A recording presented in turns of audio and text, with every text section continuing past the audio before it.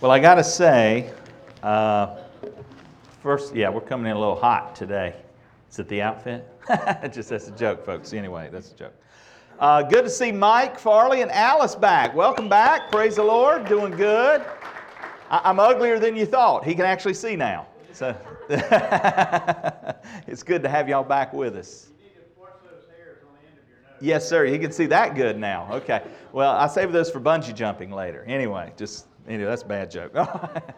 Hey, let me just say this. My wife had to take a drink on that one. She was like, oh no. I am not easily surprised. My wife will tell you this. In fact, Nate could tell you this. The Friday night, Allison had a get-together at the house for her Sunday school class, and we did a campfire, and I hadn't thought about it. I knew the teens were going on a trip on Saturday to do some service projects, and I just hadn't really thought to ask where. And Nate was sitting there at the fire pit, and I said, so Nate, where are y'all going tomorrow?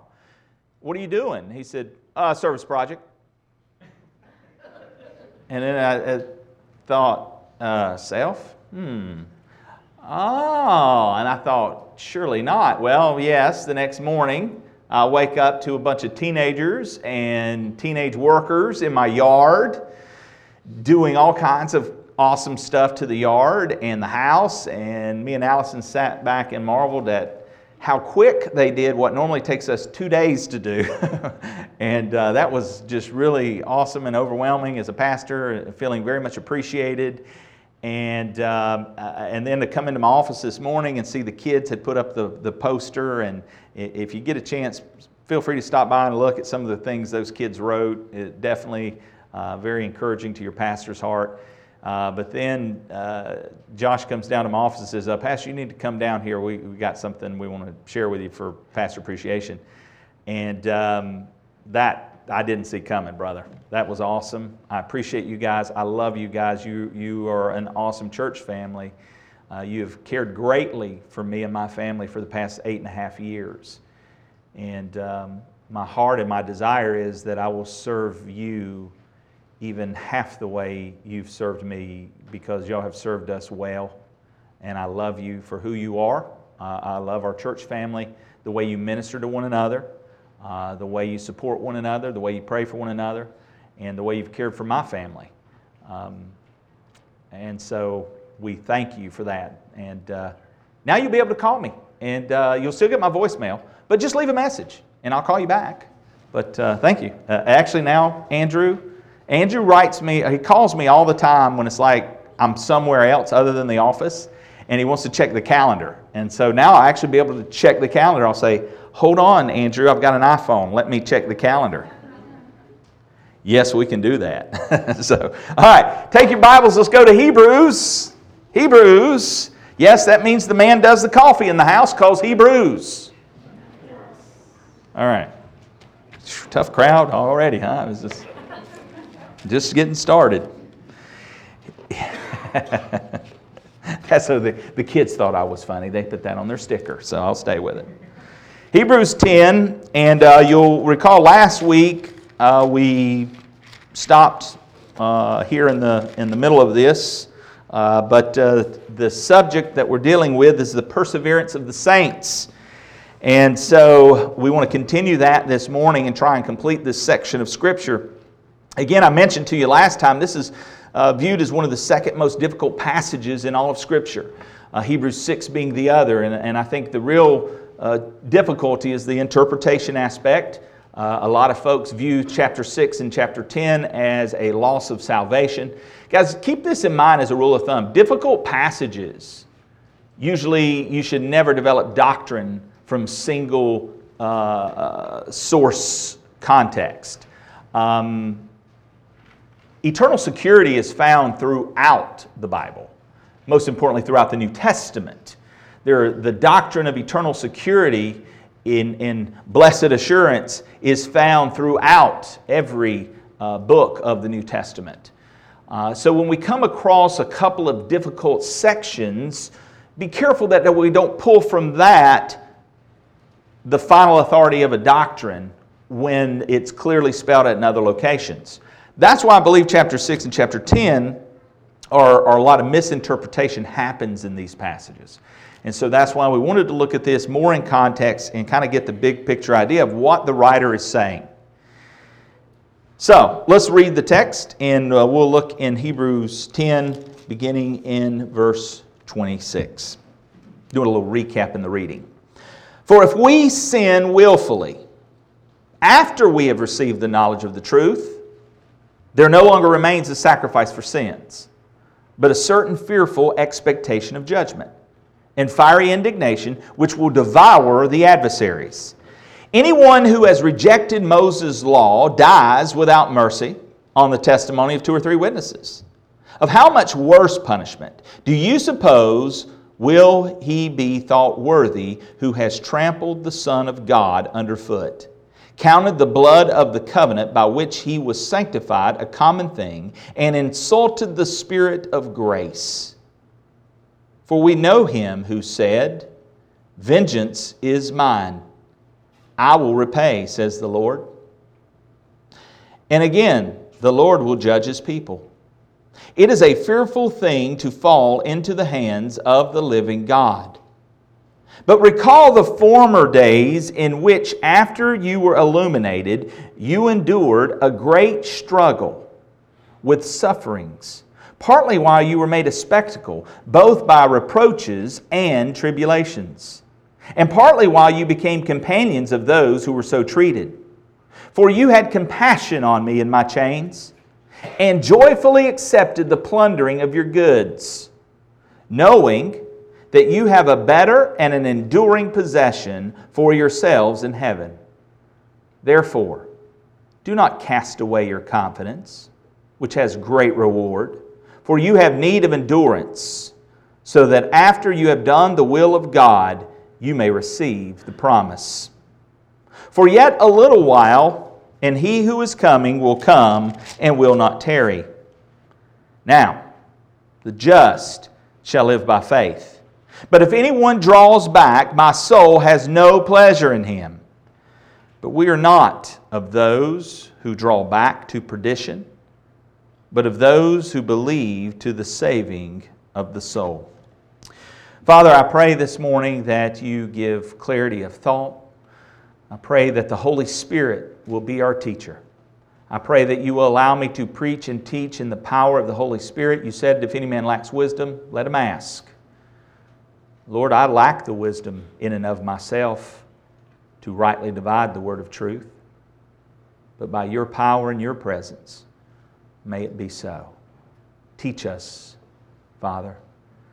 Through your divine Spirit, may you lead us in this study today, and may you enlighten us and draw us near in worship. In Christ's name, amen. I like this section, guys, here, but I would rather be on today's sermon. So if y'all could maybe throw up the last week's, yeah, that'd be perfect. Perseverance of the saints. And we talked about last time, and I gave you this outline, so if you're taking notes, it'll be on the screen shortly, but if you're taking notes, 3 things that we're looking at in this section of Scripture. Rejecting the truth, 10:26 through 31. Recalling the trials, 10:32 through 34. And that's where we'll be today, Lord willing.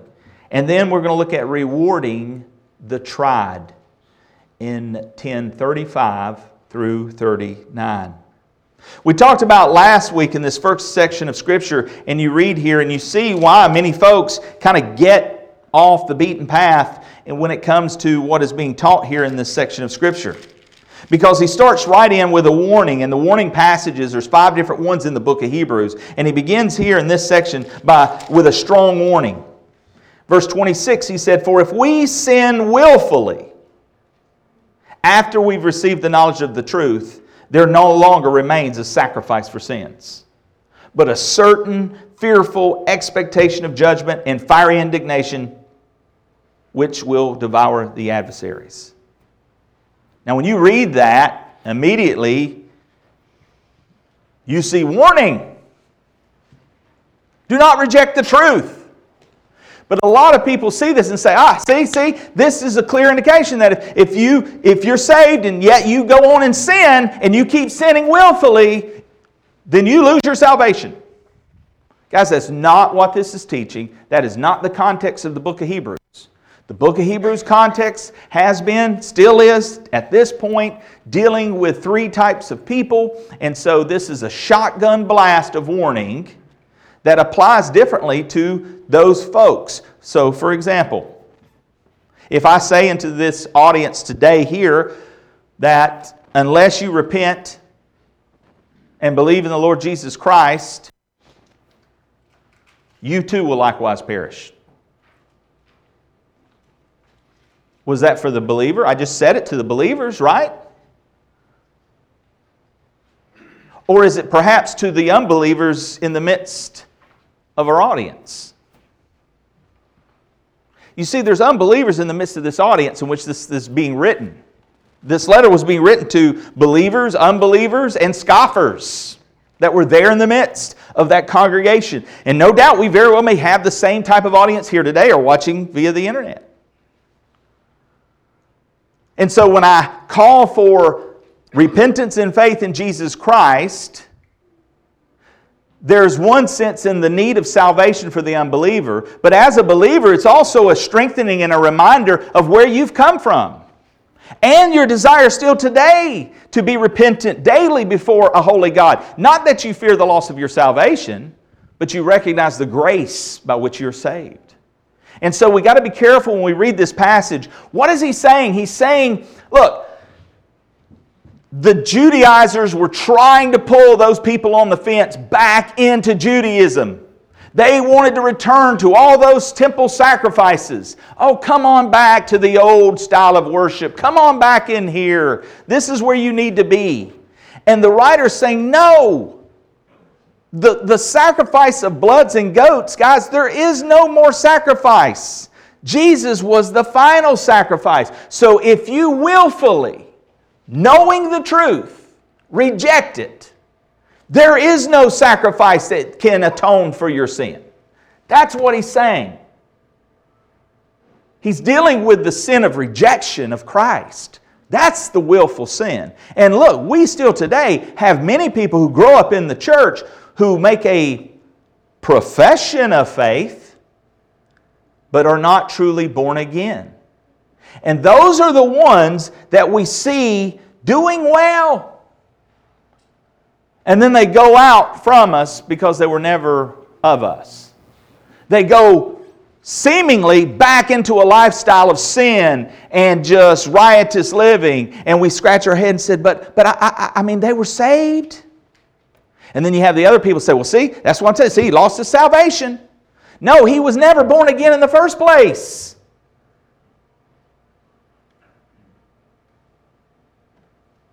That's where I think that it's really missed. Now, ultimately, only God knows who's in, who's out. That's not my job. That's not your job. But God has made clear on the pages of His Word that when He holds you in His hand, nothing, no one, created, no power, death, angel, nothing can separate you from the love of God. Now, if God can't keep that promise, then how in the world can we trust Him for anything else? Guys, God is a man of His Word. He is God. He is all-powerful. Nothing can separate you from the love of God, which is in Christ Jesus. And so the argument that this writer is making is that very argument. He said, look, I'm pleading, I'm begging with you. Don't go back into Judaism. Come to Christ. Come fully into that which you've been illuminated by. Eat that which you've tasted, because they've been there in the midst. And this is the same plea we need to be offering to many of people sitting in our church pews, and especially in the Bible Belt. Because we got a lot of people who think they're saved, but they do not possess, though they profess. And so this warning passage needs to be a strong warning. Do not reject the truth.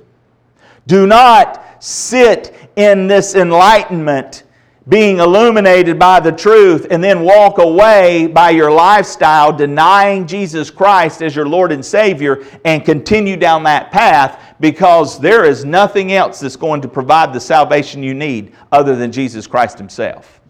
And to willfully reject Him is to willfully reject the truth of God. And surely that leads to a certain fearful expectation of judgment. And so that's what we looked at last week, and we talked about that, the rejecting of the truth. But this week, I want to focus on the recalling of the trials. Notice, if you would, in verses 32 through 34. Thank you, gentlemen, by the way, for that. Excellent. So, but recall the former days, in which after you were illuminated, you endured a great struggle with sufferings, partly while you were made a spectacle both by reproaches and tribulations, and partly while you became companions of those who were so treated. For you had compassion on me in my chains, and joyfully accepted the plundering of your goods, knowing that you have a better enduring possession for yourselves in heaven. Now, he's going to focus in on the subject of endurance here. He says, but recall the former days. Now, I mentioned to you last time, when you look in verse 30, you see a bit of a transition. You see, for we know Him who said, vengeance is mine, I will repay, says the Lord. And again, the Lord will judge His people. And when you go back in the Deuteronomy 32 passage, you see the context, that in that context of the Old Testament, He was speaking to Israel. And as you know, not everybody in the house of Israel was true Israel. We find that in the New Testament. Many of them, just because they said they were of their father Abraham, didn't mean they were of their father Abraham. Jesus says, you're not of your father Abraham. If you were, you'd do the works of your father Abraham, but you are of your father the devil. So He made that pretty clear, that just because they've been circumcised, just because they claim to be the chosen, didn't make them the chosen. Hear me loud and clear, church. Just because you go to church, just because you've been baptized, does not mean automatically that you are a child of God.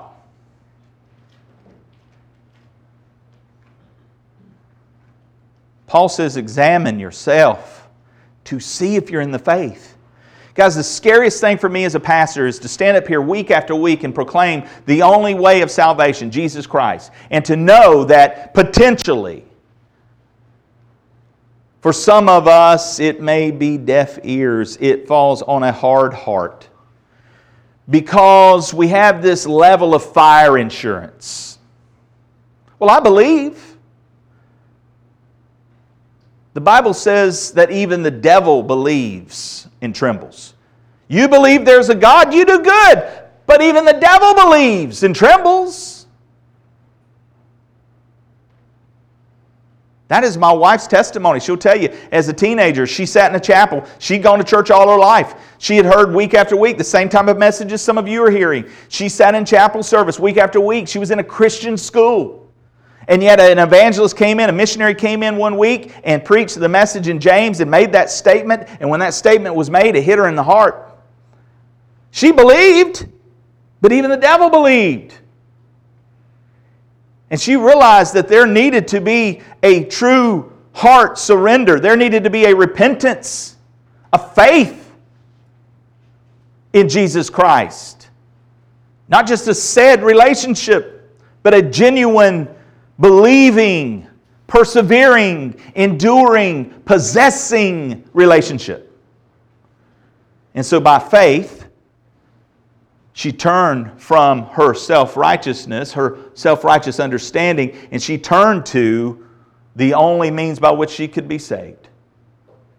She surrendered her heart and life to Jesus Christ. And by faith received His sacrifice to her account. And so, young person, old person, I beg you today, what are you doing with Jesus Christ? What have you done with Jesus Christ? Where is your hope? Where is your faith? And I pray it is anchored solely and completely upon the person of Jesus Christ and the work that He's done for you at Calvary. And if it's not that, then you need to turn your back on whatever you're holding on to, and you need to cling to the cross of Calvary. You need to cry out for the mercy and grace that God offers you in the person of Jesus Christ. He loves you and He died for you. He's paid your penalty for you. And He is the way, He is the truth, and He is the life.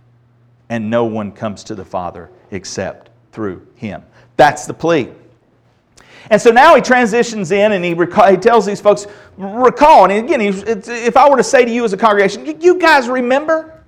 Now for some of you that's going to miss and some of it's going to hit. And for some of those fence straddlers, they knew what it was like because they had been right there alongside them. Evidently, there's been something that's happened in their history, recent history, where they suffered some persecution. They had gone through some junk together. And in fact, it had gotten so bad that some of them had been thrown in jail.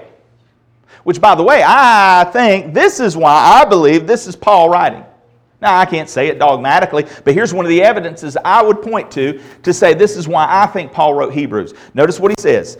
Notice in verse, and I'm skipping ahead and I'm going to come back, but notice verse 34. For you had compassion on me in my chains. That's a phrase Paul uses in other epistles. Now, it's not uncommon, again, for somebody to have been thrown in prison in those days because of their faith. So I get that, I understand that, but I just think that's one of the reasons I believe it was the Apostle Paul.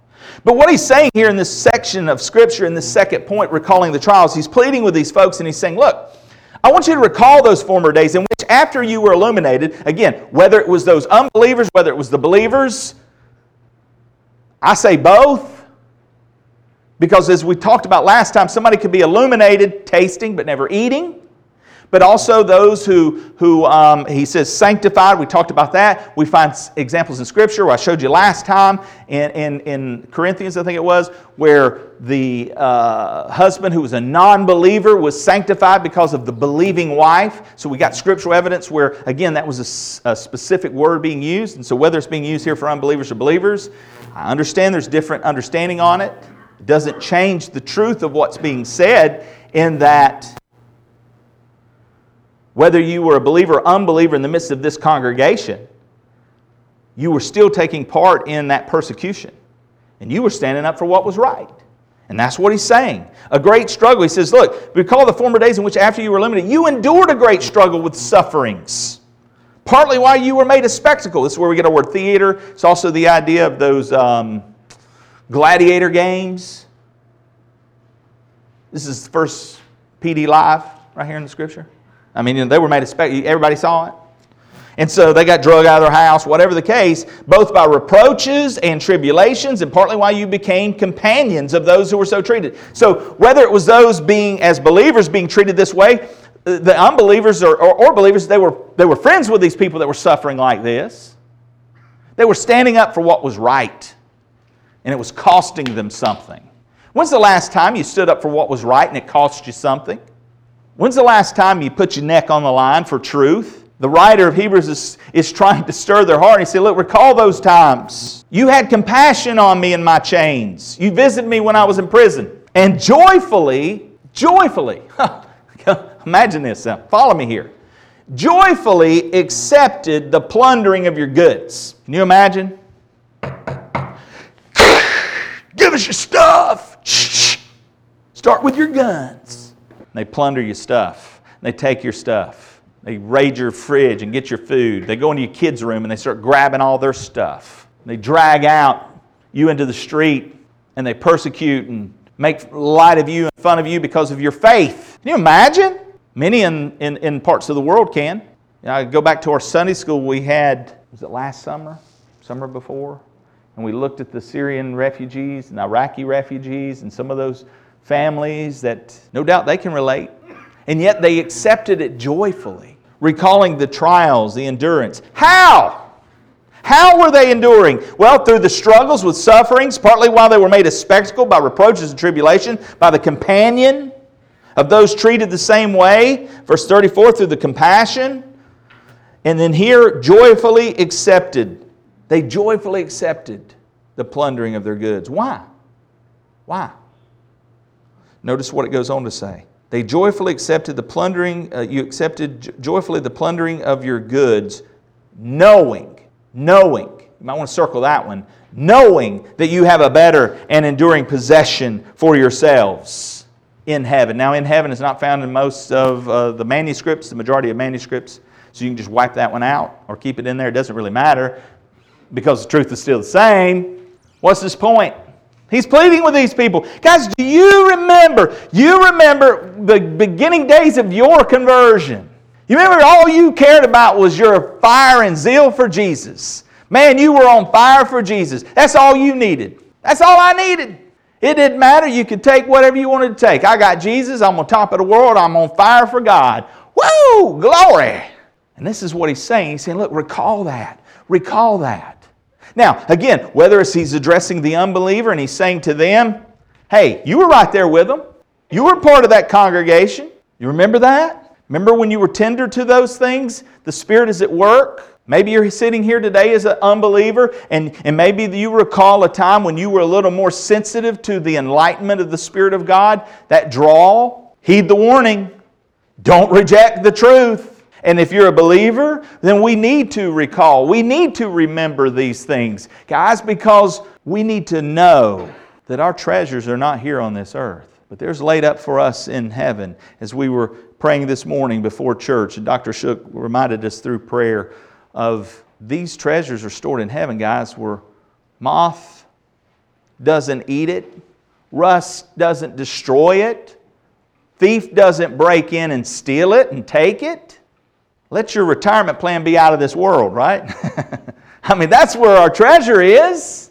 It's where it's supposed to be. If my heart is on the things of God and who He is, if I'm seeking first the kingdom of God and His righteousness, these things will be added to us. Walk by faith.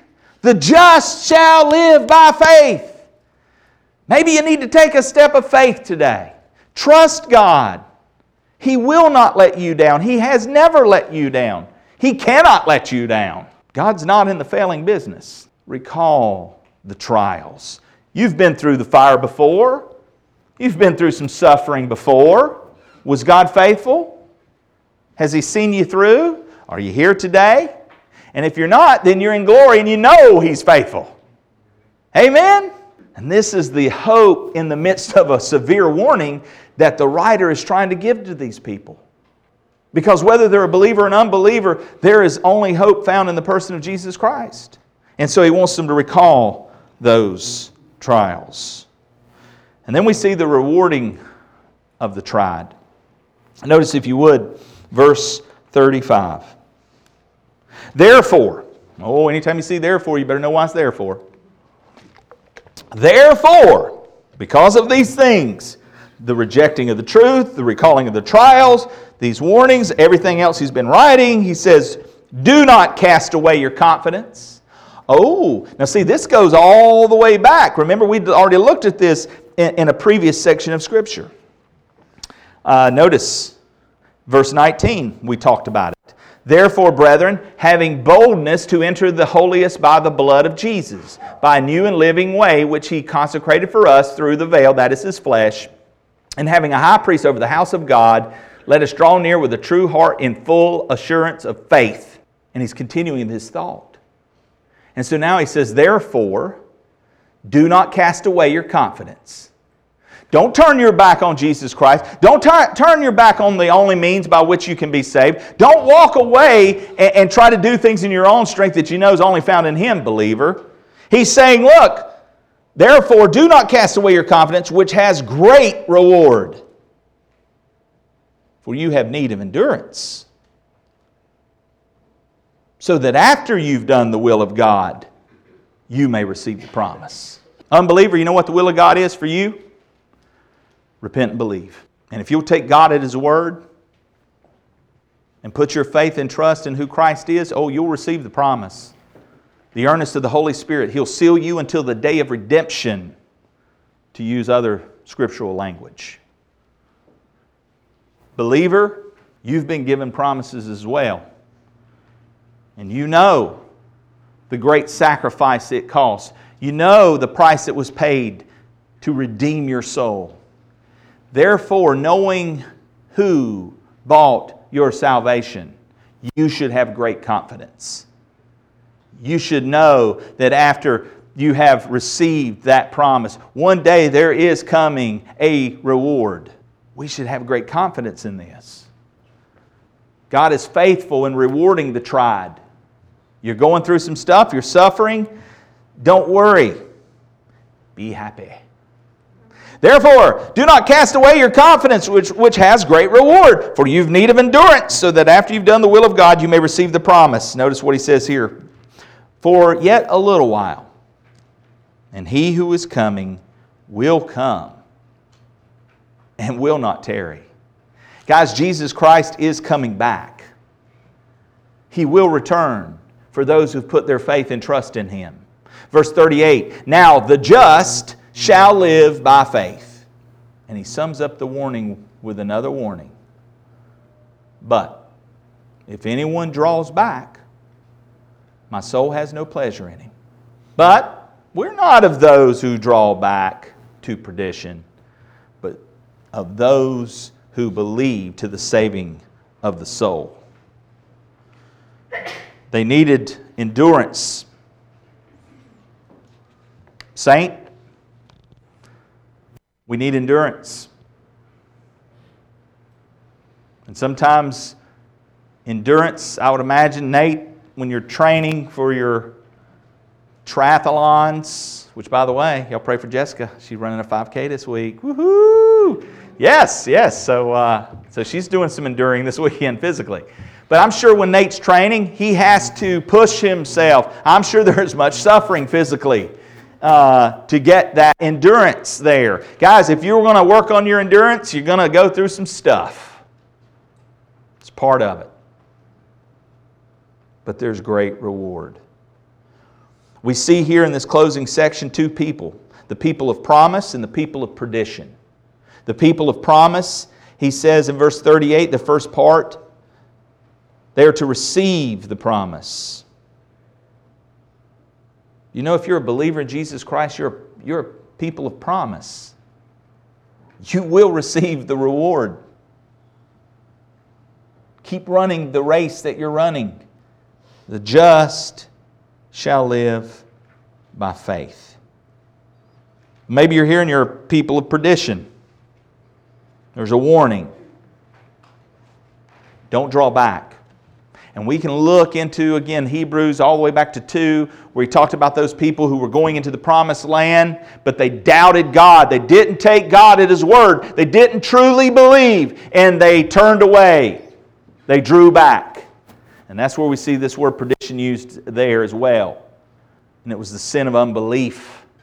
And the scary thing, as I mentioned last week, we actually, if you go back into that account in the Old Testament and read it, you'll find that they later, like the next day or so, decided, yeah, we can do it. Let's go get them. It ain't happening. They got their tail handed to them. And then they had to go out in the desert for 40 years. Don't play with God. God is not mocked. If you're sitting on that fence under the falsity of I go to church, therefore I'm a believer, and there's no abiding relationship. A branch abides in the vine. There's life that flows through the branch. If the branch is not attached to the vine, then it's just out there and it's a dead branch. Don't sit week after week and hearing the gospel, the glorious gospel that changes a man's soul, and reject it. Instead, draw near. Draw near. And he had just said that earlier in this same chapter. That because of who Christ is and because of what Christ has done, in 10:22 he says, let us draw near with a true heart in full assurance of faith.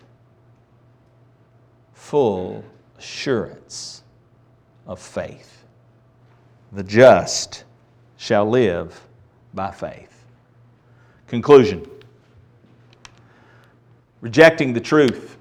For he says, in an acceptable time I've heard you, and in the day of salvation I've helped you. Behold, now is the accepted time. Behold, now is the day of salvation. And if you've not turned to Jesus Christ as your Lord and Savior, let today be that glorious day of your salvation. He is the only sacrifice by which we can be saved. Therefore, do not reject the truth, because it will have eternal consequences. Recalling the trials.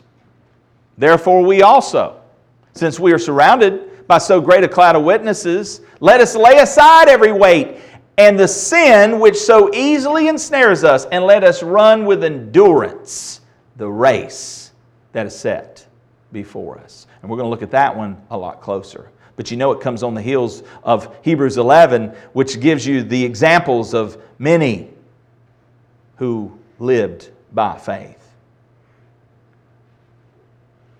Endurance. And then we would say, recall the trials that have been used in your life to strengthen your faith. God was faithful. He still is. Trust Him. Trust Him with whatever you're dealing with right now. Trust Him. Draw near in full assurance. He'll never leave you. He'll never forsake you. He can't. And then keep this hope in the future. We're looking to. We can remember, right? Look back, but we also need to look forward, rewarding the tried, knowing that from the Lord you will receive the reward of the inheritance. For you serve the Lord Christ. I mean, do we really get this sometimes? Do you know who you serve? Do you know who I represent? We're ambassadors for Christ, King of Kings, Lord of Lords. We're His representatives. Knowing that from the Lord you will receive the reward of the inheritance, for you serve the Lord Christ. Remember that your labor is not in vain. God will reward the tried. Keep on, saint. I love this quote. The saints shall persevere in holiness, because God perseveres in grace. Oh, let me say that one again, unless you didn't get it. By the way, that's Charles H. Spurgeon said that. The saints shall persevere in holiness, because God perseveres in grace. His grace is sufficient. His grace is sufficient for wherever you are, for wherever you've been, for whatever you're facing. Let's pray. Father, thank you for your word.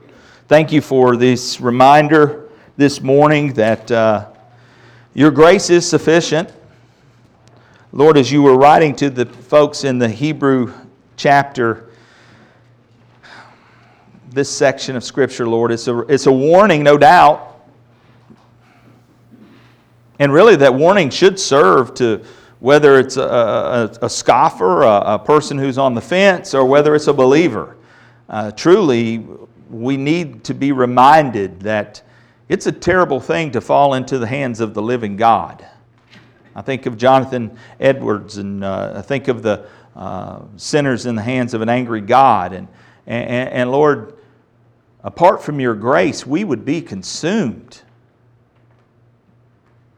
We saw here this morning in that even in the Old Testament, that those who lived under the law, with 2 or 3 witnesses, they would suffer death. My mind goes to a story in the Old Testament of a man who was found picking up sticks on the day of the Sabbath. And because of that, he was taken outside of the camp and stoned to death for picking up sticks. But it was because he broke the very law of God. And then we're told, how much more would the judgment be to neglect the grace of God that's found in the Son of God and to trample that underfoot? How much more severe the punishment? How much greater the judgment? Because You're either under law or you're under grace. And if you don't know the last and only means of sacrifice, Jesus Christ, then you're under law. And the end is death. But Christ came into this world to offer hope, eternal life, and He offers it freely. Don't reject that truth. Surrender your heart and life today, and He gives you the grace that is sufficient. He gives you the grace to endure. He gives you the grace to live. He gives you the grace that you so desperately need.